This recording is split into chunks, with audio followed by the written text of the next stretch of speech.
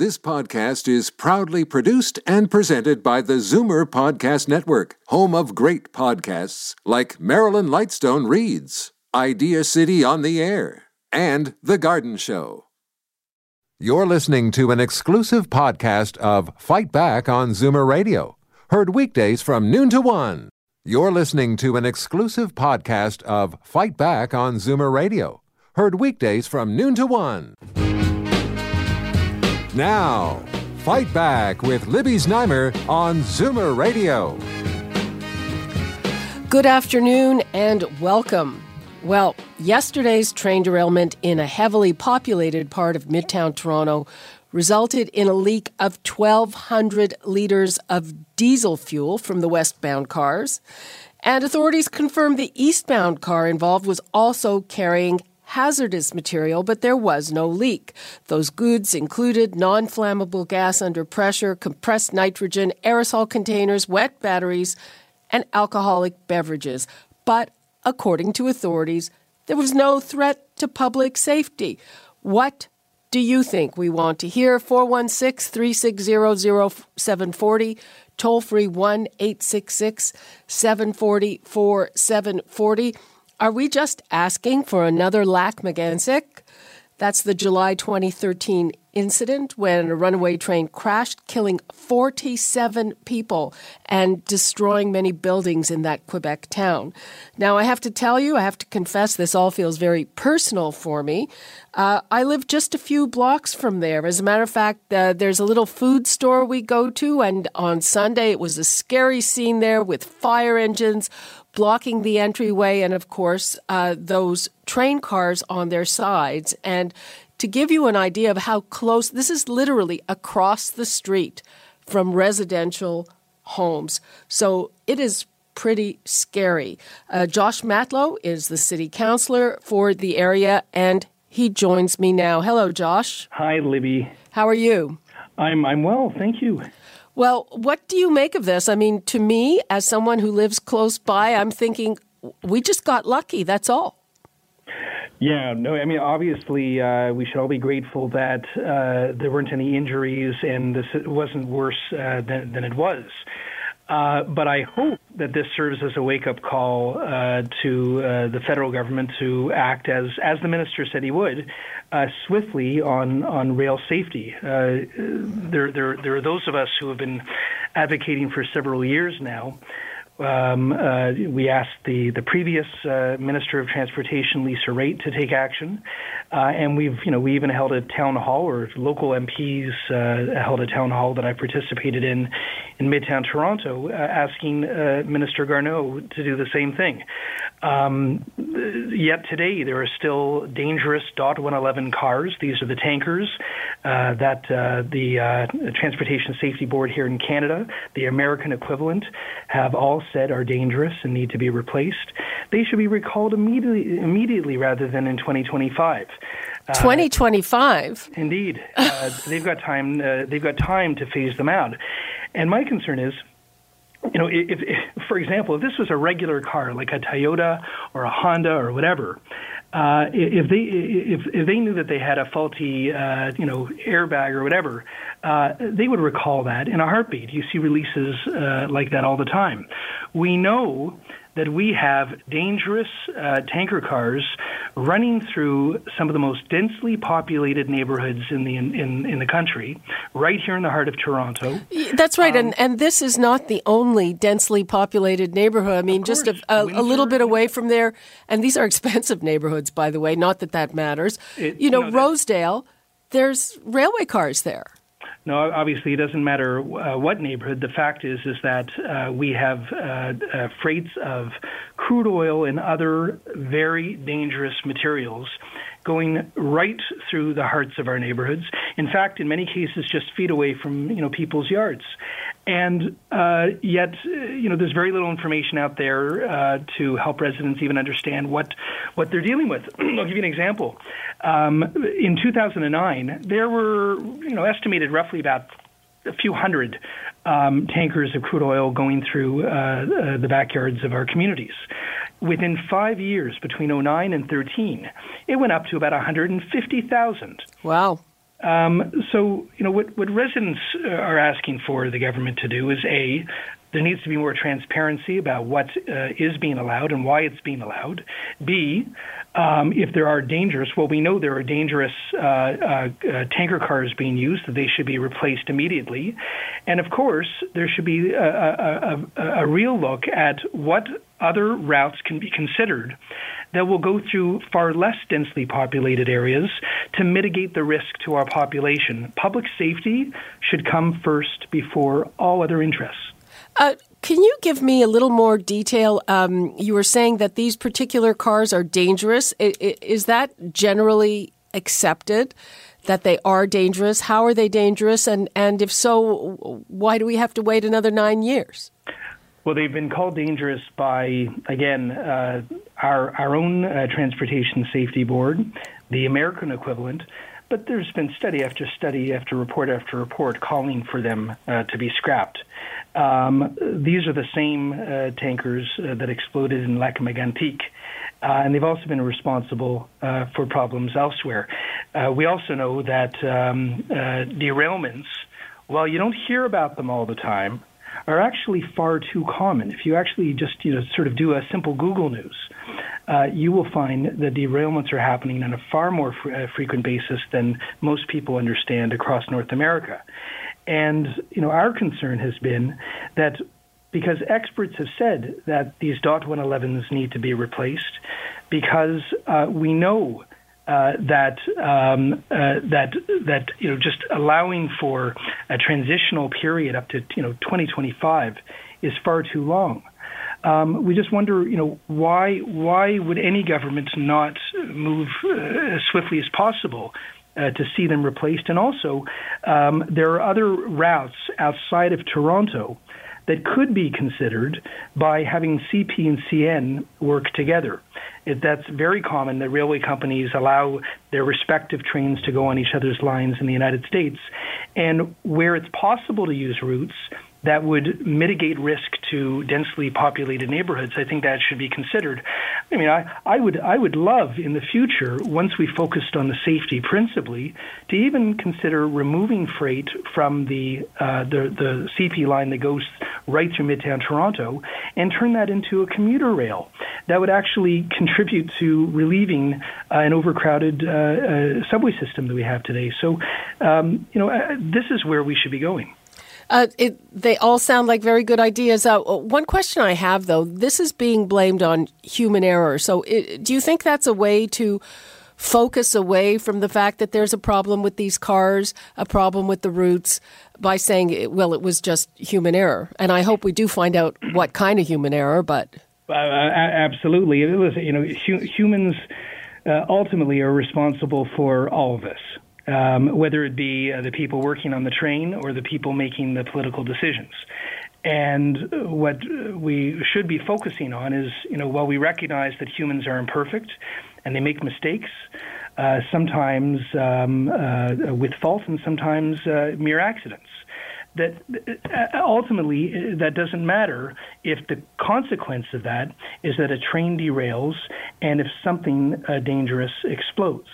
A disaster zone around a rail line is roughly half a mile on either side.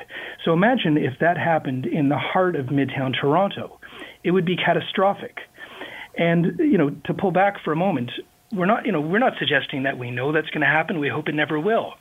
But why wouldn't we do everything possible proactively before anything like that happens to make sure that we are as safe as possible?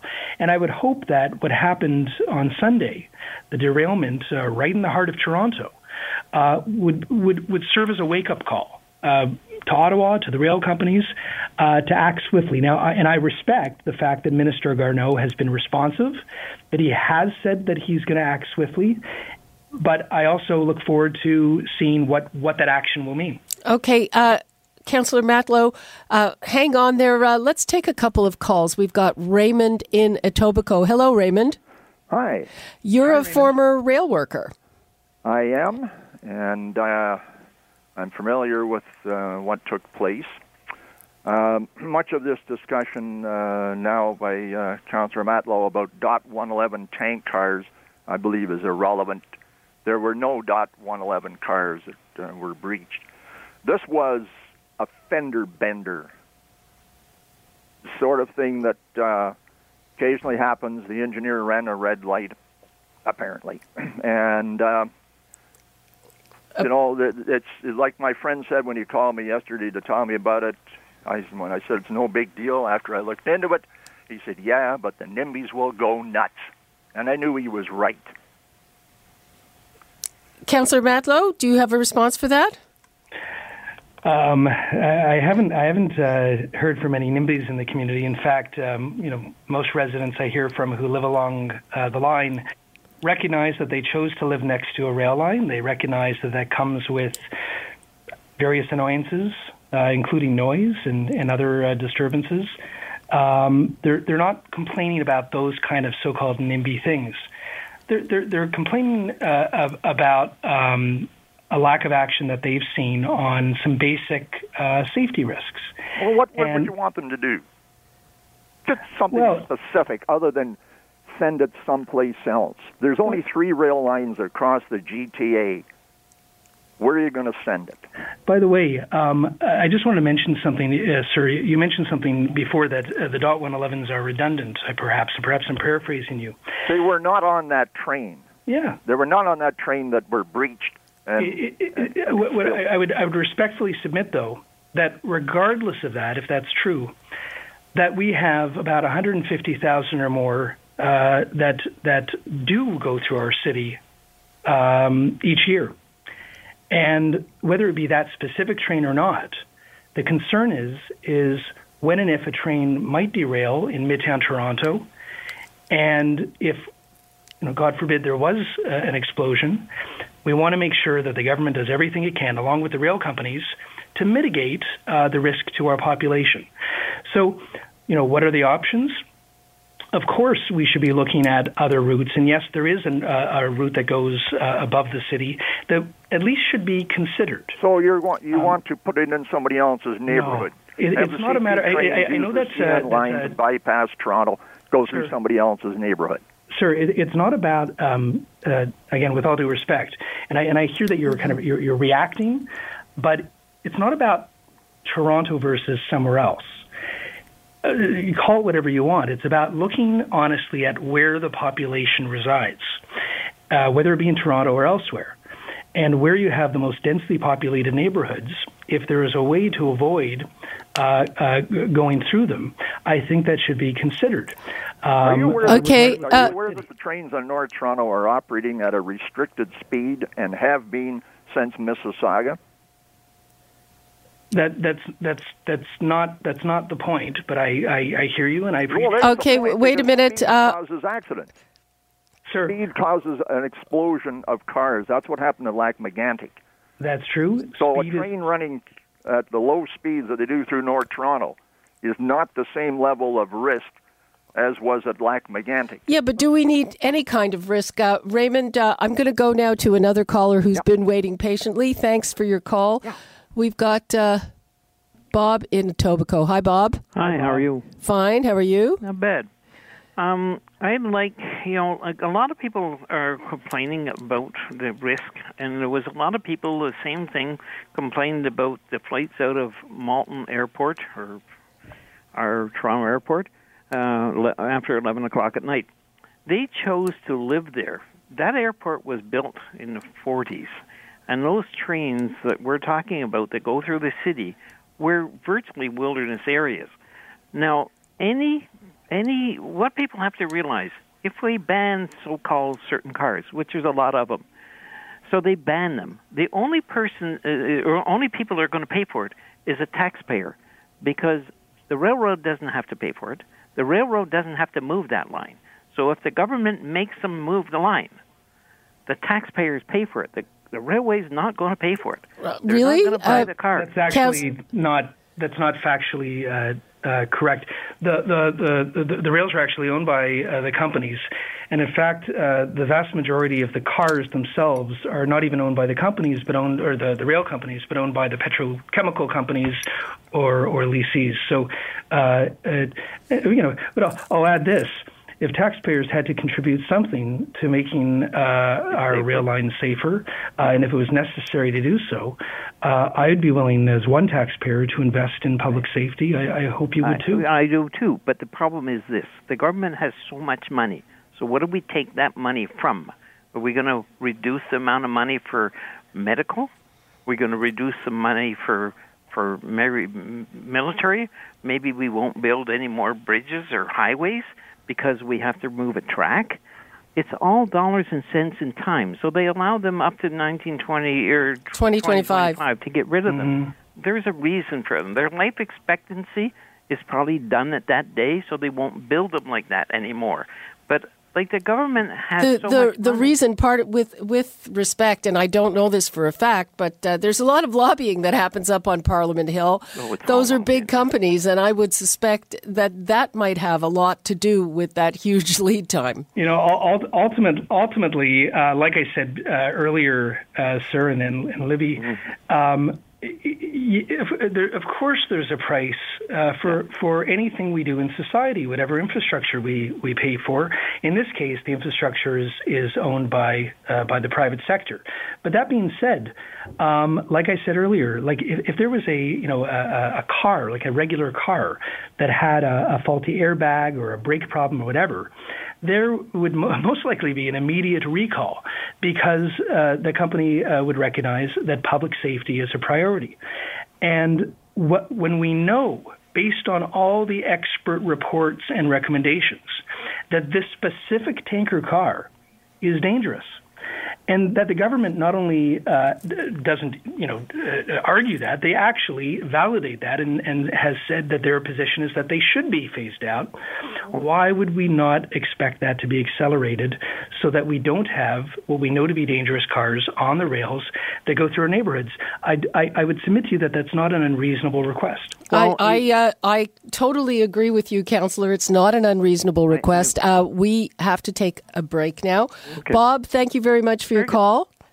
And Councillor Matlow, thank you so much for that. My pleasure. Thanks. Appreciate it. Bye for now. Okay, we're going to take a quick break, and when we come back, we will be back with another councillor in the neighbouring ward, Joe Mihevc, and we will take more of your calls. The numbers before we go, 416-360-0740 or toll-free 1-866-740-4740. Back after this. You're listening to an exclusive podcast of Fight Back on Zoomer Radio. Heard weekdays from noon to 1. Fight Back with Libby Znaimer on Zoomer Radio. Welcome back. We've been talking about that train derailment right in the heart of Midtown Toronto yesterday, right near Spadina and DuPont. I must say, a scary sight. I live only a few blocks from there. We've heard from a former rail worker who says that basically it was the equivalent of a fender bender, and that those of us who think that this type of traffic should be moved away from heavily residential areas are NIMBYs. We just want to move it somewhere else. So what do you think? The numbers, 416-360-0740, toll-free 1-866-740-4740. And right now on the line I have Councillor Joe Mihevc, also from St. Paul's, and he is, a few blocks over from where it happened. Hi, Councillor Mihevc, how are you? Good afternoon, neighbor. And yes, you're a few blocks away from the site of the derailment, and I'm a few blocks further to the north. So all in the same neighborhood.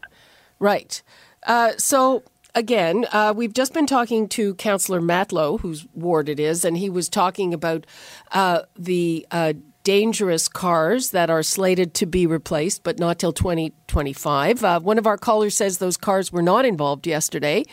And I'm quite curious that this was blamed on human error. Somebody apparently went through a red light. So does that focus attention away from the issues, which is whether this kind of traffic should be going through neighborhoods like that?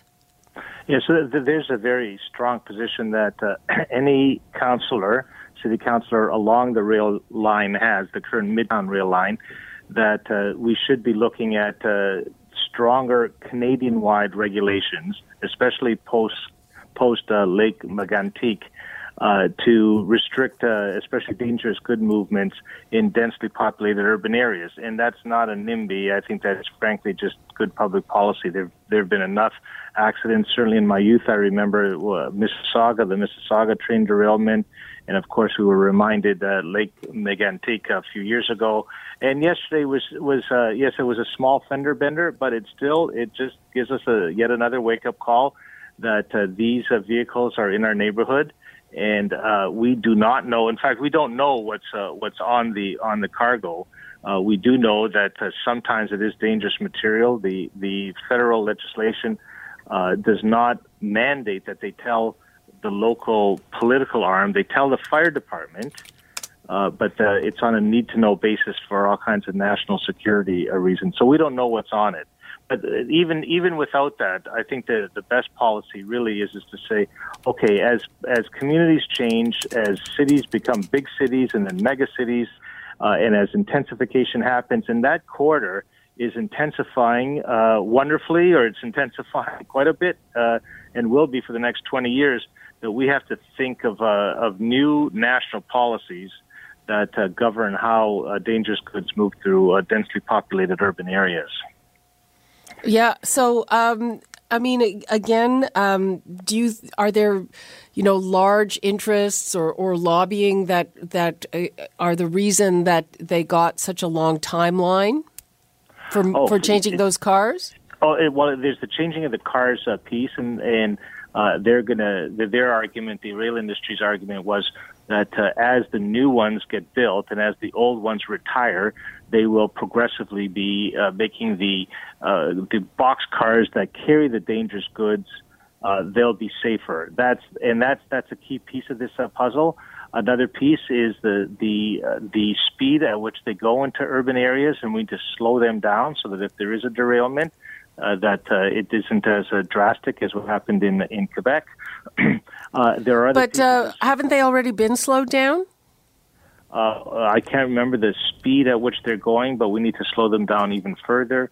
Anyone who lives immediately adjacent to it, it feels fast for them.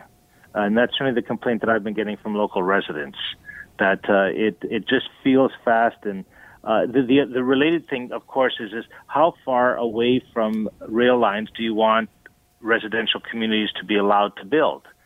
And in the Midtown area of Toronto, that's DuPont Avenue. There's some development pressures there. And what we've kind of gone through this whole process, that it has to be 30 meters, which is the length of one vehicle, one car length. And then if it isn't 30, it will go down to 20 meters if there is a structured, engineered wall to prevent any crashing if it were to happen in downtown Toronto. Doesn't sound very far to me. Well, 30 meters is one car length, and then if you have a wall at the 20-meter mark that is engineered to withstand a large crash, then it was deemed, and there was professional advice given that would be the new standard for residential development. So we're not going to build anything closer than to frankly 20 to 30 meters, and even there, it won't be residential; it will be commercial on the ground floors. We'll allow the residential higher up, but further away from the tracks. So there's a lot of rethinking that we need to do as a city. But another piece, of course, is the federal piece, and that is to basically figure out, well, what is appropriate, not appropriate for these kinds of communities, and whether dangerous goods should even be thought of as appropriate for this kind of dense urban environment. Okay, Councillor Mihevc, let's take a call here. We've got Marek in Toronto. Hi, Marek. Hi, how are you? Fine. You're on the air and we're listening. Thank you. Frankly speaking, I'm just puzzled again. Canada is the second largest country in the world. Toronto is a huge city. We have so much land, and this is the local politicians. This is Joe is on the microphone, and I'm just puzzled. How come you put so much? The railway built this country. It was a pride. It's united the nation. Yeah. And why we are now questioning the quality of the railway? Like to build it's like a house on the railway. It's when we have so much land, So it's like are the politicians just thinking about to get the tax dollar from the property, or do we have any urban planning for the? Well, the city changed. I mean, when those railways were built, this wasn't, the heart of Midtown, but it is now. Councillor Mihevc, I mean, what do you? Yeah, no, absolutely. Well, I think the caller makes an interesting point. And what the railways, I've had several meetings with the railway executives, CPC, and what they'll tell you very quickly, and this is in national legislation, and national legislation trumps local bylaws, is that they were there first. And if cities chose to build around railways, then that's a city problem. It's not a railway problem. And, we push back and say, well, you know what, let's work this out. Like it's not like we chose to have all these people come to the Midtown area when it was the suburbs of the downtown. It's just how cities develop, and cities develop around good transportation lines, and of course the rails are a part of that. So are you just a minute? So are you saying that the railways are not exactly cooperative when you try to sit down with them? Oh, well, I think that would be a good way to put it. They're not fully cooperative. They're not willing to move their lines unless they get some kind of federal / provincial support. They say, and they're not. They will only under real duress slow the trains down or realize that they need to treat their access in urban areas different than in rural areas. So they've actually been kind of resistant to any changes, and their argument has been, hey, we were here first, get over it. And we've got national legislation backing us up. Can I ask you a question? Do you think that these railways are going for a ride, whatever? This is I don't understand. I'm a business person. I'm talking to business people. And this is in Toronto. There is no parking, no delivery zone for the trucks. The Green Hornets are ticketing every car who's doing delivery. So there is the problem. No problem. We can close the railway track, but it means that our city, our country is going to die, because they are doing the vital delivery of the goods and services to the population, to the city. So you have politicians wake up a little bit and not blame anybody. Like, how much money will cost to move the railway track? This is like you have to really sit down. And I'm against building up on building even on the railway track, because it's too close. It's where the noise from the track. This is. Unless we find another the way to deliver, to distribute the goods, no problem. But at this moment, doesn't look that it is very inexpensive, and it's very convenient. And I'm telling you, this is the second largest country in the world. Okay, Marc, let the council. Okay, Marc, thanks for your call. We're going to let Councillor Mihevc respond, and then we're going to have to take a break. Thanks for your call, Councillor Mihevc. Yeah, so rail has and will build this country. You cannot think of Canada and the development of Canada without thinking and thanking, frankly, the railways. Of course, that's absolutely to the point. And anyone who's on the 401 or 400 series highways and sees all those trucks, if anything, we need to shift more of that kind of transportation onto rail. And some of the modern mobility for the big companies who are transporting large quantities or large pieces of whatever product, we want them to shift over to rail, because that's clogging up. Those big trucks are clogging up the 400 series highways. So this is not a statement against rail companies. It is a question of where do you build the next generation of rail infrastructure for the kinds of developments that we want in Toronto and in the Greater Toronto Area. Now, there's a line that is, I understand, is much less used north of the city, around Highway 7 area. That if there was an adjoining connection made that would cost $1 to $2 billion, that would allow different kinds of movements to happen in the inner city Toronto than in that area which is more rural. But even there, it's being built up. So these are tough questions for national politicians. My job is for the Midtown area, and because of the development and it's so intense, that we have to think of, slowing these vehicles down, making sure the vehicles are safer, and making sure that dangerous goods are reported in a different kind of way. Okay. Councillor Mihevc, thank you so much for your time. Appreciate it. Thank you very much, Libby. You're listening to an exclusive podcast of Fight Back on Zoomer Radio. Heard weekdays from noon to 1. You're listening to an exclusive podcast of Fight Back on Zoomer Radio. Heard weekdays from noon to 1. You're listening to an exclusive podcast of Fight Back on Zoomer Radio. Heard weekdays from noon to 1. You're listening to an exclusive podcast of Fight Back on Zoomer Radio.